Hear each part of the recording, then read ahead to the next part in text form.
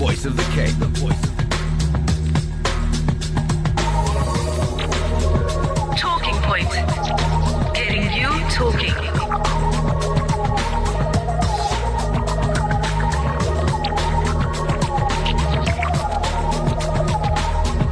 Talking Point on 91.3 FM stereo. Welcome back to the program called The Talking Point here on the Voice of the Cape 91.3 FM stereo. Our next segment relates to transforming informal settlements. Now, informal settlements are part of the urban landscape in South Africa, which is why communities, government and non-profit organizations need to work in partnership to upgrade them. It emerged at Isandla's Institute's National Roundtable recently held in Cape Town.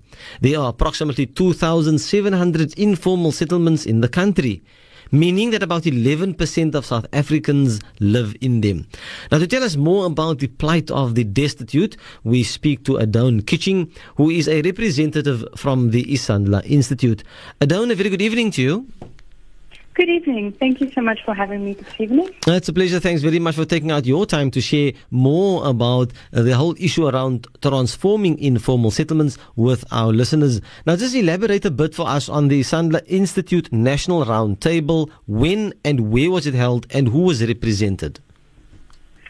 So the National Roundtable that we held was done at the end of August in Cape Town, and we had attendees there from all three spheres of government. So that was municipal, provincial, and national government, some stakeholders from the private sector, and then also from civil society. So this event was part of a three-year project we've been busy with over the last 2 years, where Isandla Institute has been trying to create spaces for stakeholders that are involved in informal settlement upgrading to share their experiences with one another, and also to learn from one another. So usually those engagements are between Cape Town-based organizations, but for the National Roundtable, we wanted to create an opportunity for stakeholders across the country and in different sectors to actually talk to one another and to think about best practice together.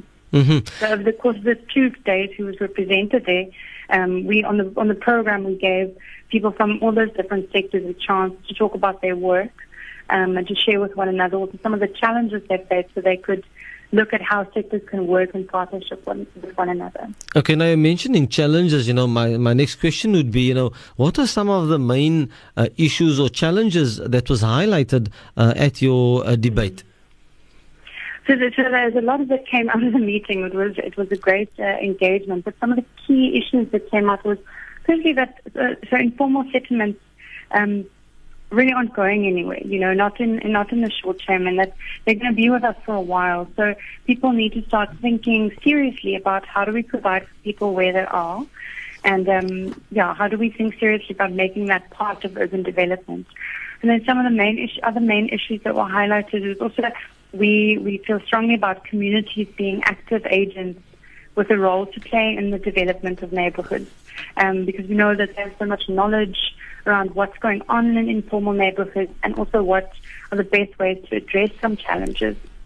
And then a key challenge that came up was the fact that communities and municipalities actually still struggle to engage with one another meaningfully, and that can be a strong setback in terms of inclusive development. And then the last sort of issue to highlight. Okay, we seem to have just dropped or lost the line there, and that was with ADONE KITCHING, who is a representative from the Isandla Institute.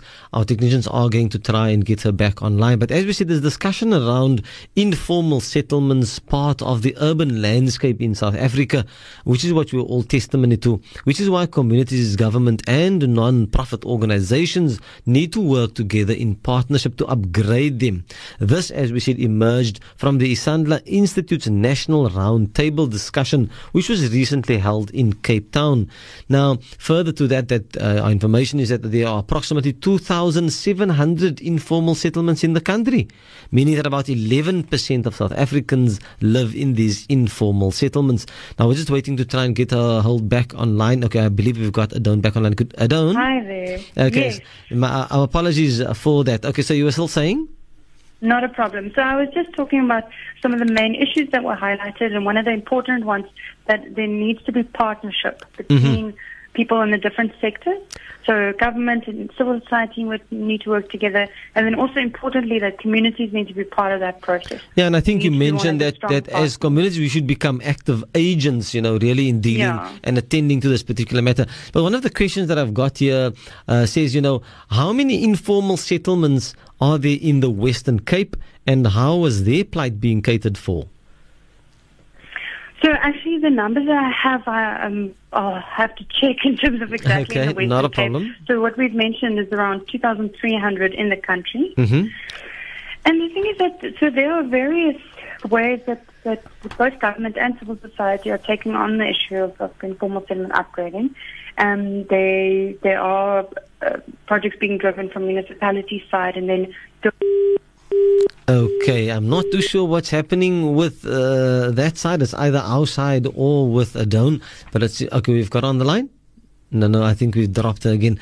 As we said, we are chatting to ADONE, that is ADONE KITCHING, who is a representative from the Isandla Institute, and they recently had their national roundtable discussion in Cape Town, and the issue was around informal settlements, and how, and she says that what role we can play is to really be active agents in terms of how do we really transform informal settlements. And it's not only the role of government as the role of NGOs, and there's quite a number of issues that were discussed. They even looked at the issue around highlights, for example, and those type of things. So yeah, I mean, if you have maybe any comment for us, you can send those to us via the number 47913, the SMS line 47913. I'm not too sure, whether the problem is our side or with on that side of the line, but we seem to have dropped ADONE KITCHING, the representative from Isandla, on two occasions.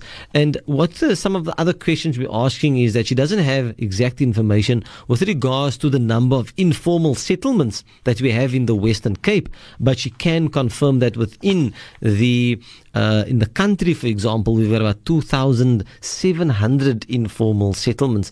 Now, that is really a large number, because they're saying that in terms of percentage, that 11% of South Africans are actually living within an informal settlement. And the question is, how do we cater for these people? Whose responsibility is it? And can we copy and paste success from one informal settlement to another? Are there unique requirements? Are there customization? And these are some of the discussions and the questions that we would really like to get to hear from ADONE. So, yeah, well, like I said, if you have any comment, I'm sure we all have comments around informal settlements, but I think the issue is around transforming them. And as you said also, we as individuals, we should try and be active sort of agents for this particular instance. Now, one also looks at, the I don't know. I'm trying to figure out a way of we're just trying to remind the listeners that we were chatting to ADONE KITCHING, as we said earlier, a representative from the Isandla Institute, and we are speaking this evening about informal settlements. Now, we just dropped the line, unfortunately, on ADONE, and we are unable to try, and our technicians are really just trying to get her back online. But in the meantime, you're stuck with me, unfortunately, and me trying to really assist in this side of the microphone. But if you have any comments from your side, you can give us a call even in studio on the number 021-442-3530. That number again, 021-442-3530. And we're speaking about informal settlements. As we said, we all know that it's there, it exists within the Western Cape. The question is not, what we should be doing about it, but more, how do we cater for the plight? Whose responsibility is it? And how do we see ourselves as being active agents within this particular process? Now, as I said earlier, our technicians are busy trying to get hold or to get ADONE back online. And as soon as we do that, we will have continue our discussion with her. We've got ADONE back online. ADONE? Hi there. Okay, sorry for that. It seems to be, somewhere there's a cricket in one of the lines, but just continue from where you left off. So we were just speaking about the informal settlements in the Western Cape and how their plight is being addressed. And I was saying that there is positive projects that we're seeing coming from municipalities across the province and also from civil society. So a lot of NGOs, especially also in Cape Town, some of the partners that we work with are doing very positive work around, mobilizing communities, about capacitating communities, providing some of the services that they need. Mm-hmm. So I think importantly coming from the round table we had discussed is to say now that the point is for those positive things that are already happening to be upscaled. So we need to get those stakeholders to speak to one another and to see what are the positive things that are happening and how can that translate into other areas so that it can be a broader impact across the province and then also in the country. Okay. Now, obviously, sometimes we speak about, or we throw this term around, best practice, for example. Now, is it possible, that one can paste the success that possibly existed within one informal settlement to a next?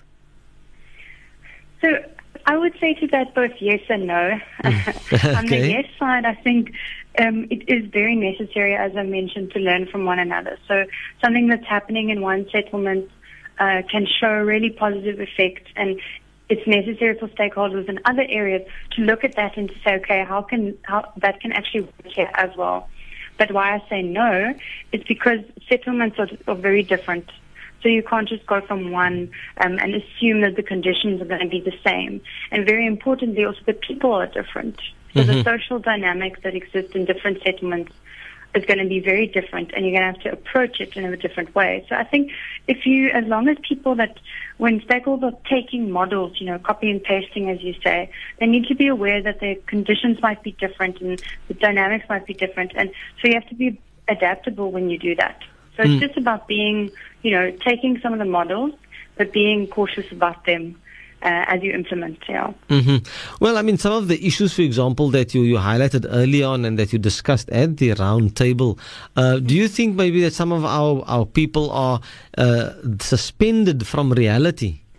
Do you mean in general? Or in general, yes, in general. I mean, not your stakeholders, in general. Do you think people are suspended from reality? Because we all see it, for example, in the Western Cape. We are very much aware that there are these informal settlements.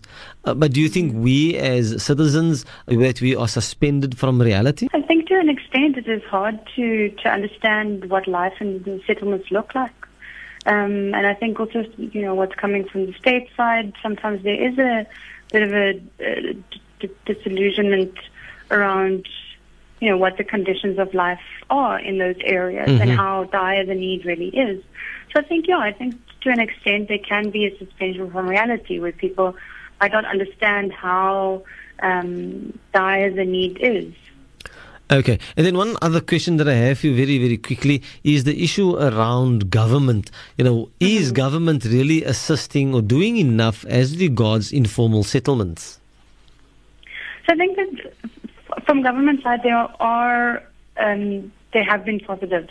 There has been improvement. There has been take-up in policy of these issues. There's a lot of work done around taking up informal and upgrading as a strategy.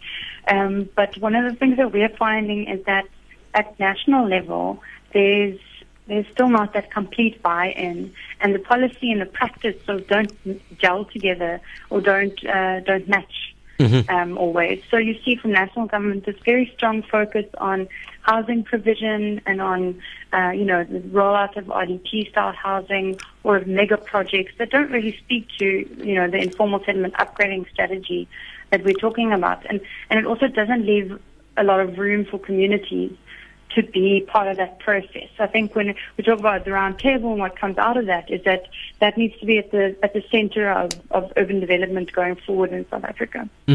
Now, ADONE, for example, if someone maybe would want to do maybe a bit of reading up, in terms of some of your discussions that you guys have had, is that possible, and where would one then find this reading material? Yeah, so you can go to our website, isandlainstitute.org.za. Or otherwise, you can get in touch with me if you want to find a report of the National Roundtable. I'm just ADONE at isandla.org.za. And then we've also launched a documentary at the event So it can give people a real sense of what the work is that people are doing, what the issues are, and it makes it easy for people to understand, what comes out of these discussions. So that's on YouTube, and that can be found, it's called Negotiating Space.